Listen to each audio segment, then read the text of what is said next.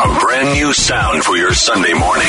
The only one who could ever teach me. Introducing the Reverend A.R. Bernard of the Christian Cultural Center. Was the son of a preacher man. And Rabbi Joseph Potasnik of Religion on the Line. The only one who could ever teach me. Now, on 77 WABC, the Rev and The Rabbi, where faith matters. Good morning, I'm Rabbi Joseph Potasnik.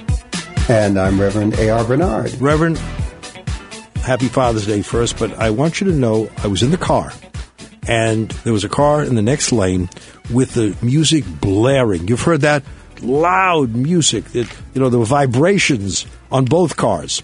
So what did I do? I turned up WABC. There's John Catsimatidis, as loud.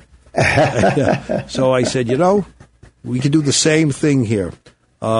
But I just want to say on this Father's Day, one of the things I reflected on is someone said to me years ago, always keep in mind, Rabbi, when the significant becomes insignificant, the insignificant becomes significant. And maybe today's a day to reflect on what is really significant, what really should matter in our lives. We spend a lot of time dealing with insignificant things, I find, in our daily lives. Frankly, I don't care who A-Rod and J-Lo date. I don't care about the internal problems of the royal family. I care about my own family. I care about problems of other families where I can make a difference. But let's look at the significant, not the insignificant. And I think that's one of the messages of Father's Day. Rabbi, I will tell you, there's a song, and you probably know it, and it's called The Cat's in the Cradle. Yeah. The first time I heard that song, all right, I had two sons, and that song convicted me so deeply because it made me think of the one opportunity when my children were small and growing up to make sure that if any gift I could give them, it would be the gift of my presence, being there for them. And it paid off. And now when I hear that song, I don't feel as guilty. I still, because, we say, okay, did I do enough? I could have done more. Sure. But, the song is about not being there, being too busy, and then the son becomes exactly what the father was, and the father realizes what he created. Yeah, no, we are supposed to be role models, and I think we have to recognize that what we do, more than what we say, we've spoken many times of, what we say inside the sanctuary, we should see outside the street. So the best way that young people can learn about love and honesty and all of the right values is if they see a loving parent, if they see an honest parent. We have to model what we say. And I hope on Father's Day there's, obviously every day should be Father's Day and Mother's Day, but it's nice to be able to say that what they do is somehow emblematic of what they learned when they were growing up with us. You recommended a book called Morality by Jonathan Sacks, and I have to tell you, that book continues to play a very important role in causing me to reflect on certain things. And I have to bring up something that stood out to me deeply, and that is when he spoke about the we and the I. Mm-hmm. And he talked about in all English and American books year by year, from the year 1900 to 2008, that we heard less and less of we and more of I. And that is so real. Because in a society where it's radical individualism that influences and shapes so much of who we are and what we do, what Sacks communicated was that there can be no I or me without the us or the we. That it's the us and the we who actualize the I and the me. I will tell you, boy, do we need that sermon preached today. Let me also echo that by saying, prayers very often, for the most part, are written in the plural. They're not written in the singular.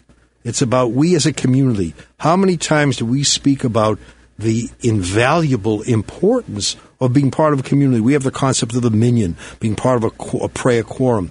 And the reason being is because when you come together with others, you recognize your dependency and your responsibility. You see people are hurting that you have to help. You see people that you need who can help you. So we more than I is very, very important. Anyway, this is also, I think, a time to urge people, we talk about to vote. I think it's a religious responsibility. I think if we value community, if we value one another, then we have an obligation to cast our vote so that we make a difference. You can't look back and complain about results if you didn't participate. Right. Look, I was doing an interview with NBC television down in Knoxville, Tennessee this past week.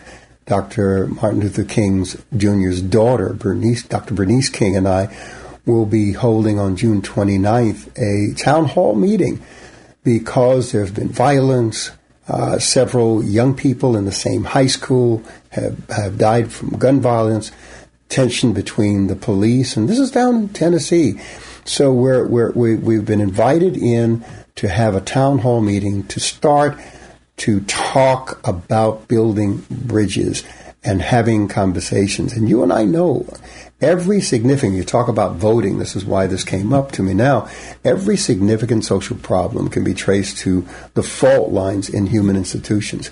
And only by working within those institutions can those fault lines be identified, number one, and repaired. Yeah. And only by our participation can we influence change in relationships, systems, and structures towards justice and concord.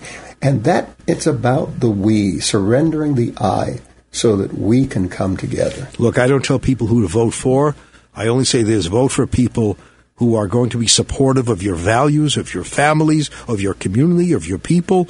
Vote against those who seek to hurt you. But above all, cast your ballot so you can say, I did everything I could to make a difference. And we have a guest today that you have spoken of so highly to me, who certainly is trying to make a difference in the community.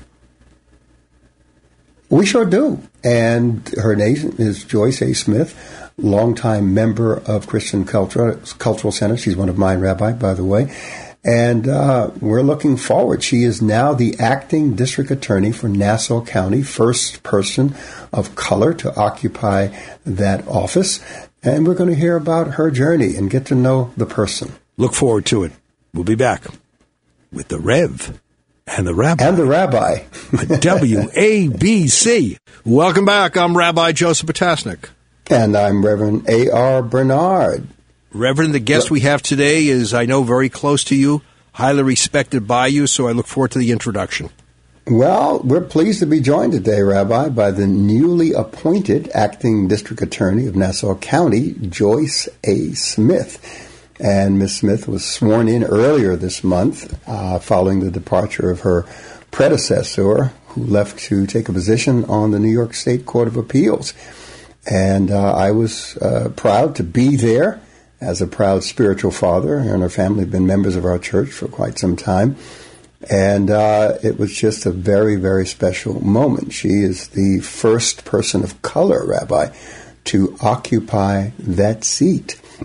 And before becoming acting Nassau County District Attorney, she was the Assistant District Attorney for Community Relations, and she oversaw recruitment, immigrant, and community affairs and victim services. And she also, by the way, Rabbi, headed up several councils in Nassau County with the goal of improving relations between the police, prosecutors, and the general public. And we welcome you, District Attorney Joyce Smith, to the Rev and the Rabbi. Well, thank you, Pastor Bernard, and thank you, Rabbi Potasnik. Thank you both so much for inviting me to join you today. Thank you. So since you're my guest first, and Rabbi is along for the ride, I'm going to give him the opportunity and respect to throw the first question at you. So, D.A. Smith, I said to the Reverend the other day, it will be a great moment in our country when we no longer have to introduce somebody by saying, this is the first person of color to hold that office. When it becomes something that is expected that anyone of any background is eligible and can get elected to office. So I think of this historic moment, but I also think ahead to when it won't be so historic. And I think you'll welcome that day as well. Absolutely. I think it's important for those who are the first in any seat to train someone to be the next and the next and the next. We have to not be the first and the only in these roles. So I agree. It's absolutely important that we open a door and leave it open for those who would follow our lead. So why this position? I'm sorry. Go ahead, Rabbi. No, I'm thinking here you have a distinguished legal background. You could have gone into private practice with much greater remuneration, fiscal remuneration, and yet you chose public service. Could you tell me why? Sure. So I went to Howard Law School, where we were trained that attorneys are either social engineers or they're parasites on society, and that is something that was ingrained in us from the moment that we walked through the doors. I knew from all of my professors who had some public service role and some responsibility for giving back to their communities that it was important for me to not just become an attorney, but to become an attorney who cares. And so I learned then from one of my professors who sat me down just before graduation that becoming a prosecutor would enable me to give back to my community in a meaningful way, in that each person who had been victimized or who experienced some wrongdoing needed an attorney who cares. And so representing the people generally would enable me to do that in a broad sense. So let's talk a little bit about that journey, because you also worked as executive director for the Bronx Family Justice Center. What was that like? That was an incredible opportunity that I did not fully anticipate the magnitude of the work that we would do in the Bronx FJC. We operated as part of the Mayor's Office to Combat Domestic Violence, and there are 5 family justice centers around the city at the time, 1 in every borough. And our responsibility collectively was to make sure that we helped families in crisis. The vast majority of people that we assisted would come in on a walk-in basis or refer to us by some city agency, law enforcement, et cetera, and we would help them through their crisis, whether it meant providing services on site, such as counseling and therapeutic services. We had art therapy, we had yoga classes, and we had different means of supporting them on site, but we also provided them referrals to outside agencies that would help them through their journey of healing. And one thing that's important in a family justice center model is that we recognize, though it's housed within most district attorney offices around the city and around the state, that partnership between law enforcement and the social service or the social work world creates a harmony and a balance that for many, many years have been missing in the world of domestic violence or intimate partner violence. We needed to have a recognition and an awareness that once the criminal case concluded, the person's crisis didn't necessarily conclude. So it was necessary to reach out past our comfort zones into the world of therapeutic services and other support that victims needed. So this was under Commissioner Jimenez, correct? Absolutely. Under the Bloomberg administration, I worked with her, an incredible individual, and had the opportunity to give the invocation of the establishment of one of these centers in Brooklyn. Was it Commissioner Jimenez that you were working with? Yes, sir. I was there and joined her staff. Early on, she made it clear to me that she was committed to servicing our community in an excellent way, that she demanded the most of herself, and she demanded that of her staff and colleagues, and I truly consider her one of my role models to this day. She mentored me in my leadership and mentored me in the administration of a center that had 30 agency partners on site, and you can imagine there are competing values and mission statements and interests, but she showed me how to do that with grace and dignity, and I'm really credit her with starting my career in that way. She was an amazing woman. We worked together not only with the domestic violence issues, but also because she did a presentation at our church, and we had close to 1,000 women who attended that presentation. But she also set up a system where we had police gather together, especially police brass, to talk about the relationship between the community and police officers and policing. This is where, under Commissioner Schaefer, it was introduced CPR, courtesy, professionalism, and respect. And it's just an amazing individual for you to work with. And we get to understand the influences on you that shaped you into who you are today. Rabbi? Thank you. I just want to say that the family justice system is one of the, I think, most important resources in New York, around the country as well. We, as a board of rabbis, we were one of the original sponsors of the Family Justice Center in Brooklyn. And I think people need to understand the strength and support that must be given to victims of abuse. Very often they're women. It's not easy to come forward.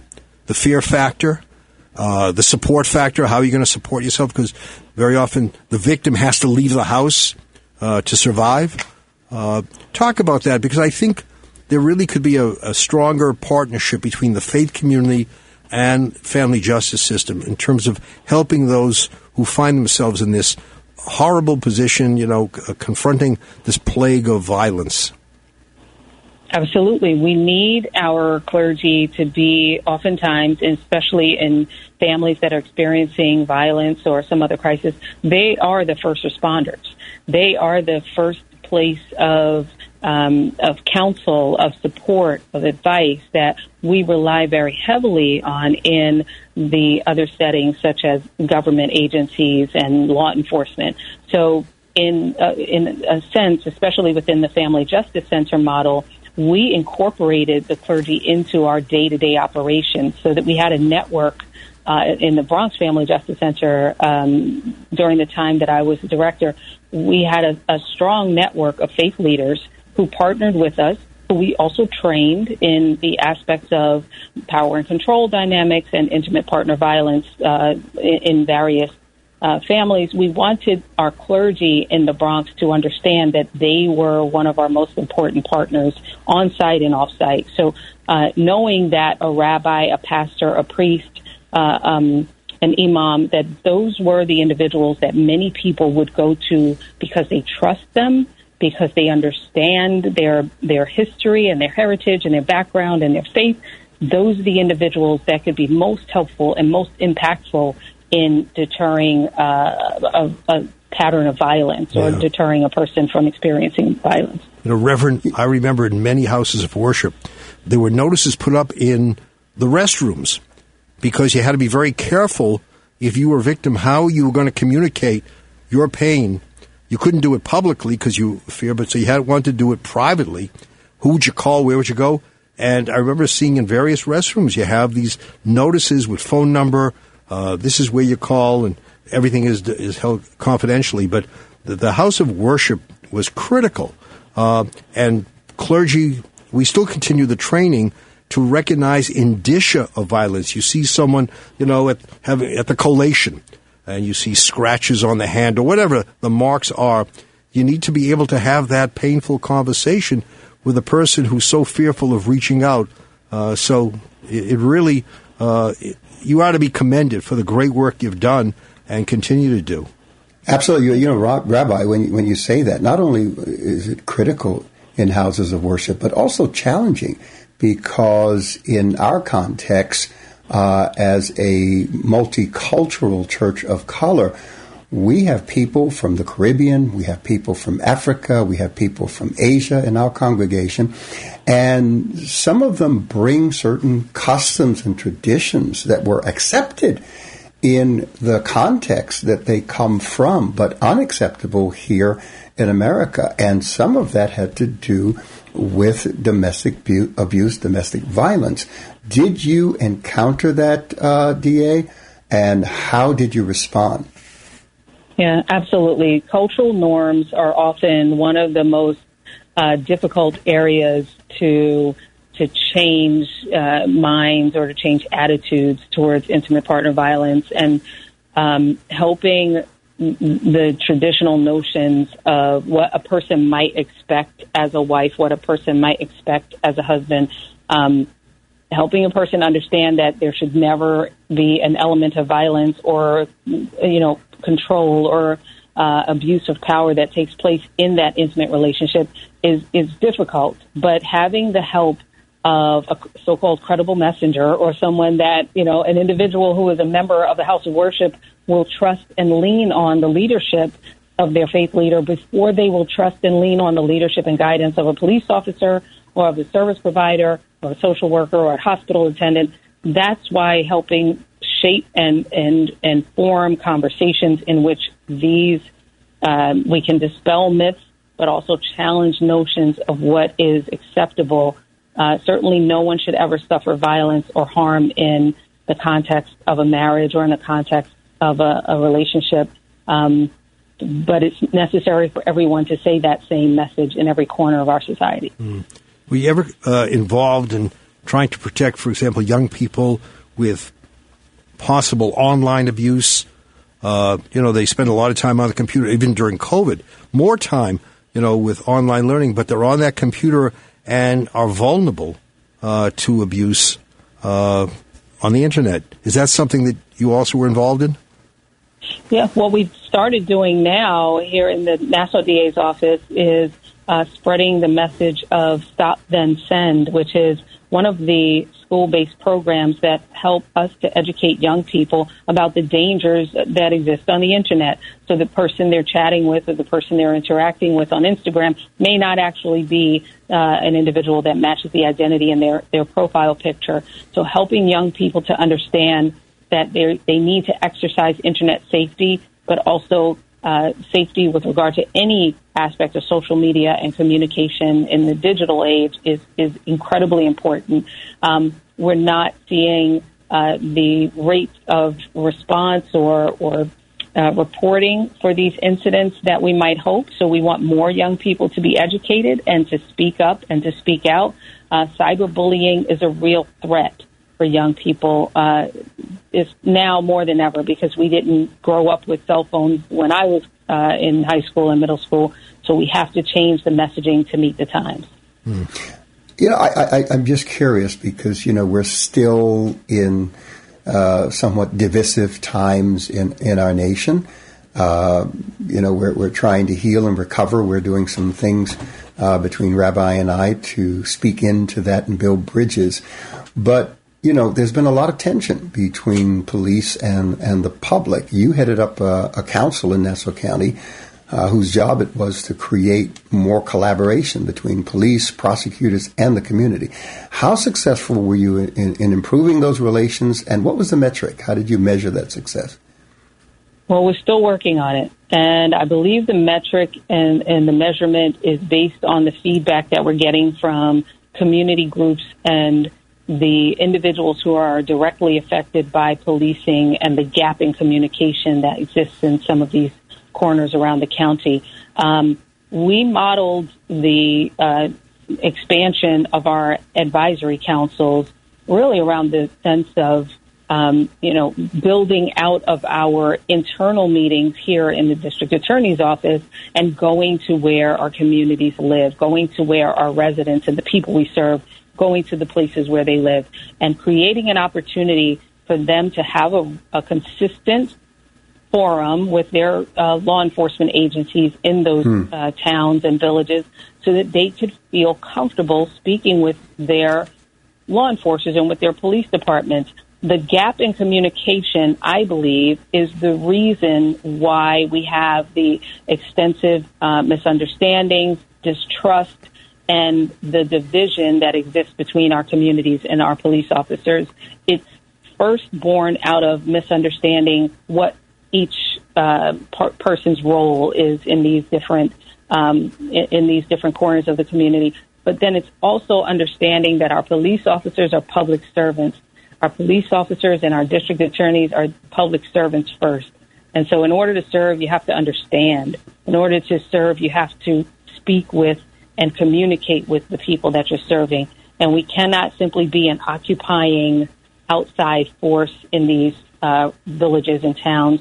We have to be a member of these communities and show that we care by being present. Reverend A.R. Bernard, Rabbi Joseph Potasnik, the Rev and the Rabbi, where faith matters. 77 WABC and WABCRadio.com. We're speaking with Joyce A. Smith, who's the acting district attorney in Nassau County. D.A. Smith, this issue of policing has become somewhat contentious in some quarters. From what I understand, talking to people who live in some of the higher crime areas, they want to see the presence of police. They are very upset when they hear cries of defund the police. Good policing, I think most people, or all people should be in favor of good policing, but they want to see police in the community. They feel safer when there are police there. They want to know that there's someone who's going to protect them. I mean, is that your read as well? Well, my read is that we all want to be safe, and that no matter what community you live in, you should expect a degree of safety and comfort walking down your block, pulling into your driveway, getting off the bus, going to the train station.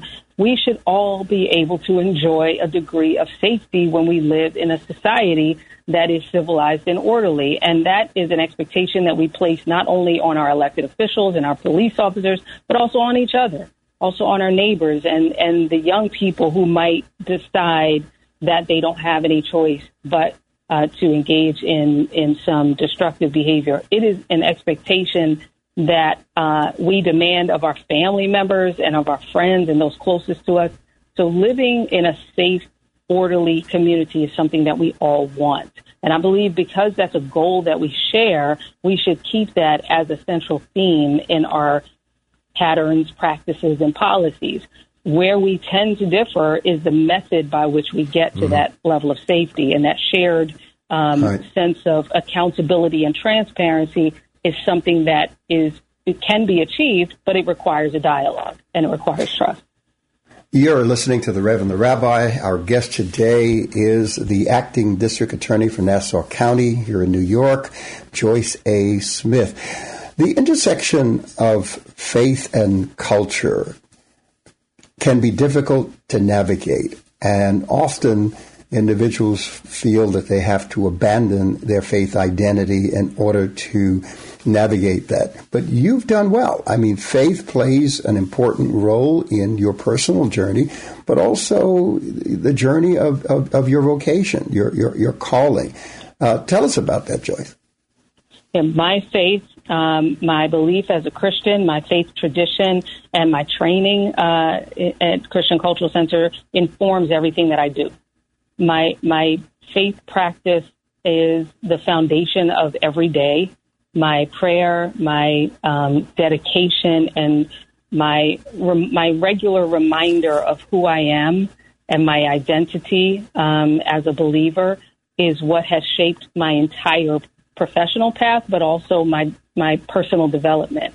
I was raised in a Christian home where my parents taught my brother and sister and I to first trust God above everything else and everyone else, no matter what we saw or thought we understood about the world around us. It had to be informed by our understanding of who God is and who he is to us on a personal level. So that relationship is what has made me who I am today.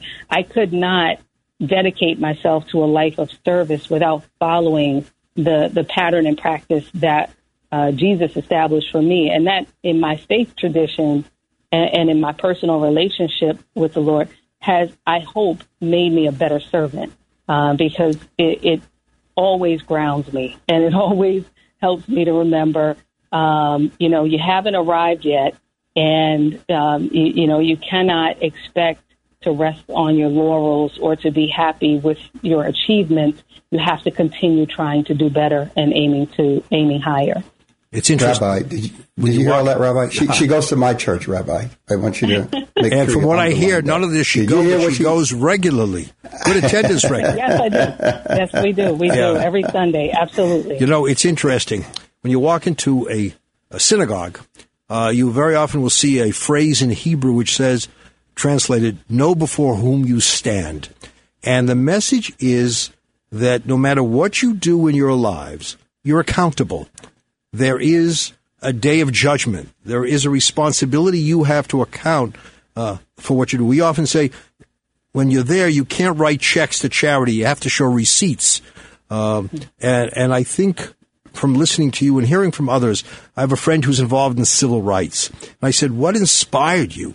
He said, well, I remember hearing the rabbi say that famous passage, justice, justice pursue, the emphasis on justice. I read books of the prophets. I remember meeting someone who was Doctors Without Borders, going to all of these remote places, helping people. I said, why'd you do it? He said, because my rabbi taught me, you have to make a difference. You have not completed the journey unless you've helped others complete theirs. And I'm always taken. I'm very impressed with your response. But people who, the faith is the cornerstone of who they are, what they believe, and what they do. That belief translates into behavior. So I'm very happy. I just want to mention one other thing. I read this past week the passing of a great federal judge, Jack Weinstein. And I don't know if you had the opportunity of ever meeting him, but there was something in the obituary that touched me. That very often when there was a defendant before him, he would want to see where the defendant grew up.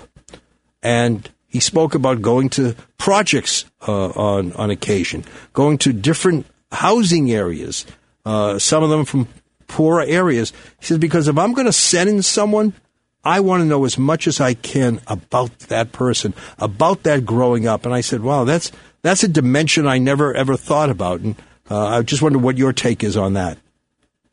Every person that we represent, whether they are a victim of a crime or a defendant who's been accused of a crime, deserves personalized attention to their backgrounds, to their future. Without understanding the person behind the docket number, without understanding the person behind the NYSID number or the New York State identification number, we cannot understand how best to serve their needs and to effect justice. We will simply look at that individual as a piece of paper or as a file. We will dismiss ourselves from their needs and from their expectations of the justice system, and we will become not just robotic, but also apathetic in the work that we're doing. We can't submit ourselves to that. That is an attitude that I think will lead to the demise of the modern criminal justice system, but it's also what's led to a lot of division in our government systems. Largely, we have to consider each person as an individual and as a human being that is deserving of our attention and the commitment of our time. Joyce, I cannot tell you how proud you make me to be your pastor. Just listening to you articulate your faith and how it has informed your actions. I'm so blessed because it's out of our faith that we have, and Rabbi and I talk about this often, we have in our society a moral value consensus. It teaches us about the dignity and life of the human person and how we should respect that and how we should work towards the common good. We may debate about what that common good may be and how to implement it, but at least it comes from that place of understanding that human life is to be respected, it has value, it has worth, and we do everything that we can. I cannot tell you how proud I am of you and to hear you articulate it in such a clear and concise way. Rabbi, I'm boasting here, Rabbi. You know, and you have every right to, because obviously you've been a great inspiration to Joyce. And I just want to say this, Joy. I went to Brooklyn Law School, and when I graduated, I remember one of the professors, Professor Jerome Leitner, who taught torts, and he came over to a number of us and he said, congratulations, you're graduating, you're going to now, go out there and select a particular field of specialization. I didn't. I never practiced. But he said, I want you to go back and look at your applications. Look at the words you wrote as to why you applied to law school. Look at some of the ideals you expressed in making a commitment to become a student of the law. And I can just listening to you see that what you originally wanted to do and what you're doing resemble one another. There isn't a gap. They reflect great teachings of your tradition, great teachings of your parents, and you have that real moral core which makes you an inspiration to so many others. So I'm very happy that you were with us today. Absolutely. Thank you so Joyce, much. thank you for being on the program. Rabbi, I said something. I had the opportunity to give the invocation at her swearing in. And I made a comment that, she represents the best of us. Mm-hmm. And I meant it in two ways. Number one, the best of us as a community of color, but also the best of us as humanity. And I think those two things go together every time. Yeah, and Joyce, should either one of us, God forbid, become a defendant, all we ask for is a little bit of compassion. More compassion for me, but compassion. Absolutely. Compassion and mercy. I promise you that. Thank you so much. Thank you so much for being on the program. And we'll be back with more right here on 77 WABC, the Rev and the Rabbi.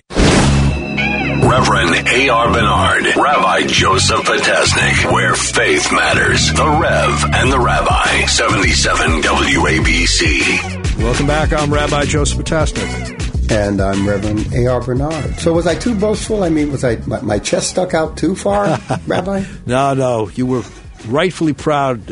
Look, I think all of us in our respective work ask ourselves, did we make a difference? And it is so reassuring when we meet someone and said, you said something, you taught me something, you inspired me to do something, and that's why I'm on this path. And we feel that self-validation. We did something right. And I think when you have a Joyce Smith, when you have other people who are people with these heralded accomplishments, and they trace it back to their faith and all of those who instilled that love of faith, you have every right to be proud. Yeah. Thank you, Rabbi. I am. I really, really am. And look, I'm proud when any human being spends their life bringing out the best in themselves in order to bring out the best in others. I think that's what makes humanity special, I think, and believe deeply that that's what God intended. We say that if you pray for peace only for yourself, only for those close to you, your prayer is incomplete because you have not helped bring peace to others. And we believe, of course, if there's only peace in one area of the world and there's no peace in the other area, we still have an unfulfilled accomplishment, that we have more to do. So I'm very, very happy to hear when the book and the movie, so to speak, resemble each other. There's a story. Someone was on a flight, and they were showing the Ten Commandments as the movie. And then the pilot announced, look, we're coming. We're going to make the landing soon with our descent. We have to turn off the movie. And one of the passengers complained to the flight steward and said, that's not right. I want to see the ending. And the flight steward says, I am sure you've read the book. You know the ending of this. He says, yeah, but the movie and the book are never the same. And I just think that, we have a book. We have our, Hebrew Testament, New Testament, all the different Bibles we have, and how refreshing it is when someone has emerged in the movie of life and can look back and say, I very much am connected to the book of life, and we resemble one another. Yeah, it's just a great feeling. There's a movie, Mr. Holland's Opus. Do you remember that? Yeah. Where the value was what he poured into those students in the short period of time that he had them, that stayed with them for the rest of their lives. And sometimes we can miss that. Even you and I. So many people pass by us, through us. You know what I mean? We get to speak into so many lives from when they're children, into adulthood, into seniors. And you and I can often wonder if we made a difference. Well, when I think of what you're saying, and today is Father's Day, and I know that there are times we look at our own lives as faith leaders, and we have families. And I think of my own son And, you know, there are times you're going to miss that moment in his life. You're not going to be at that Little League game or whatever, because you're called away. You're at a funeral. You can't break away, and you're racked with guilt. And you want to look back and hope that you did make a difference. I remember saying to my son one day, Harrison, what were the best times we spent we went to a lot of ball games. He said, no, wasn't the ball games, wasn't all the plays. The best times we spent were when I was in the car with you and we spoke to one another. And we listened to one another, learned from one another. And I think that's what matters. And as fathers, you know, and mothers can say the same thing, we hope that they don't have to follow in our footsteps, but at least walk on a path that will make us proud of one another. What you just said is so important. You know, I have 7 sons, and my wife did a good job raising the 8 of us. And I will tell you, when we have holidays, and, you know, I've got 24 grandchildren, I got a new one on the way, which will make 25. So you can understand what Christmas is like in our household, Thanksgiving is like in our household. But after dinner, when we're having dessert and we're talking, they're talking about stories of experiences when they were children, in the car, on the picnic, in the house. And, you know, I sometimes just stand back and listen. And I look at that and I say, this is what we do. It's not all the things that we give, but the memories that we create along the way. That becomes the conversations that stay with them for the rest of their lives. Well, your wife told me that you were the most difficult child of all. You presented the most problems to her. No, but, you know, I mean, Father's Day is nice. We get the card, the greeting, the gift, but you know, it's the words that matter. It's the feelings that are critical. We want to know that we instilled those values that enable our kids to go forward, you know, in a way of dignity and decency. But we have a profession, as many others do, that is so demanding, it robs us of that time we want to spend with family. And I remember I'm sure you've had the guilt feelings, right? Oh yeah. You're hitting on a very important subject that I have to share with leaders when I talk to other ministers and talk to them about making sure that they prioritize their lives carefully, that they keep life in balance, because it's so easy to get caught up in the work of ministry, helping others, and you fail to be there for your own family. And I will tell you, Rabbi, it's a balancing act, because there's always going to be a demand. Someone's always going to need our help in some way, and we have to learn to detach ourselves from that so that we could attach ourselves to our family. Because I said to myself, I never want my children to grow up resenting what I do, resenting the call upon my life. And I will tell you, we work hard to make things as normal as possible. And to this day, they love and respect what I do and the person that I've modeled to them the best that I could. We all have flaws. And Rabbi, as you know, we've had, you know, very transparent conversations. I grew up without a father. Yeah. My father abandoned me. And that became a motivation for me to make sure that no matter what, I was going to be there for my children and not become or have them become a statistic of fatherlessness that we experience in our nation. That's why you and I know, and others as well, they're not going to remember us for that extraordinary sermon we delivered on the Sabbath or during a holiday. They're going to remember us because we found time to be with them. I remember someone saying, my father gave me the best gift of all. He believed in me. And I think all of us, you know, that's what we strive to do. And hopefully we're successful. But it comes with failings. There's no record of perfection.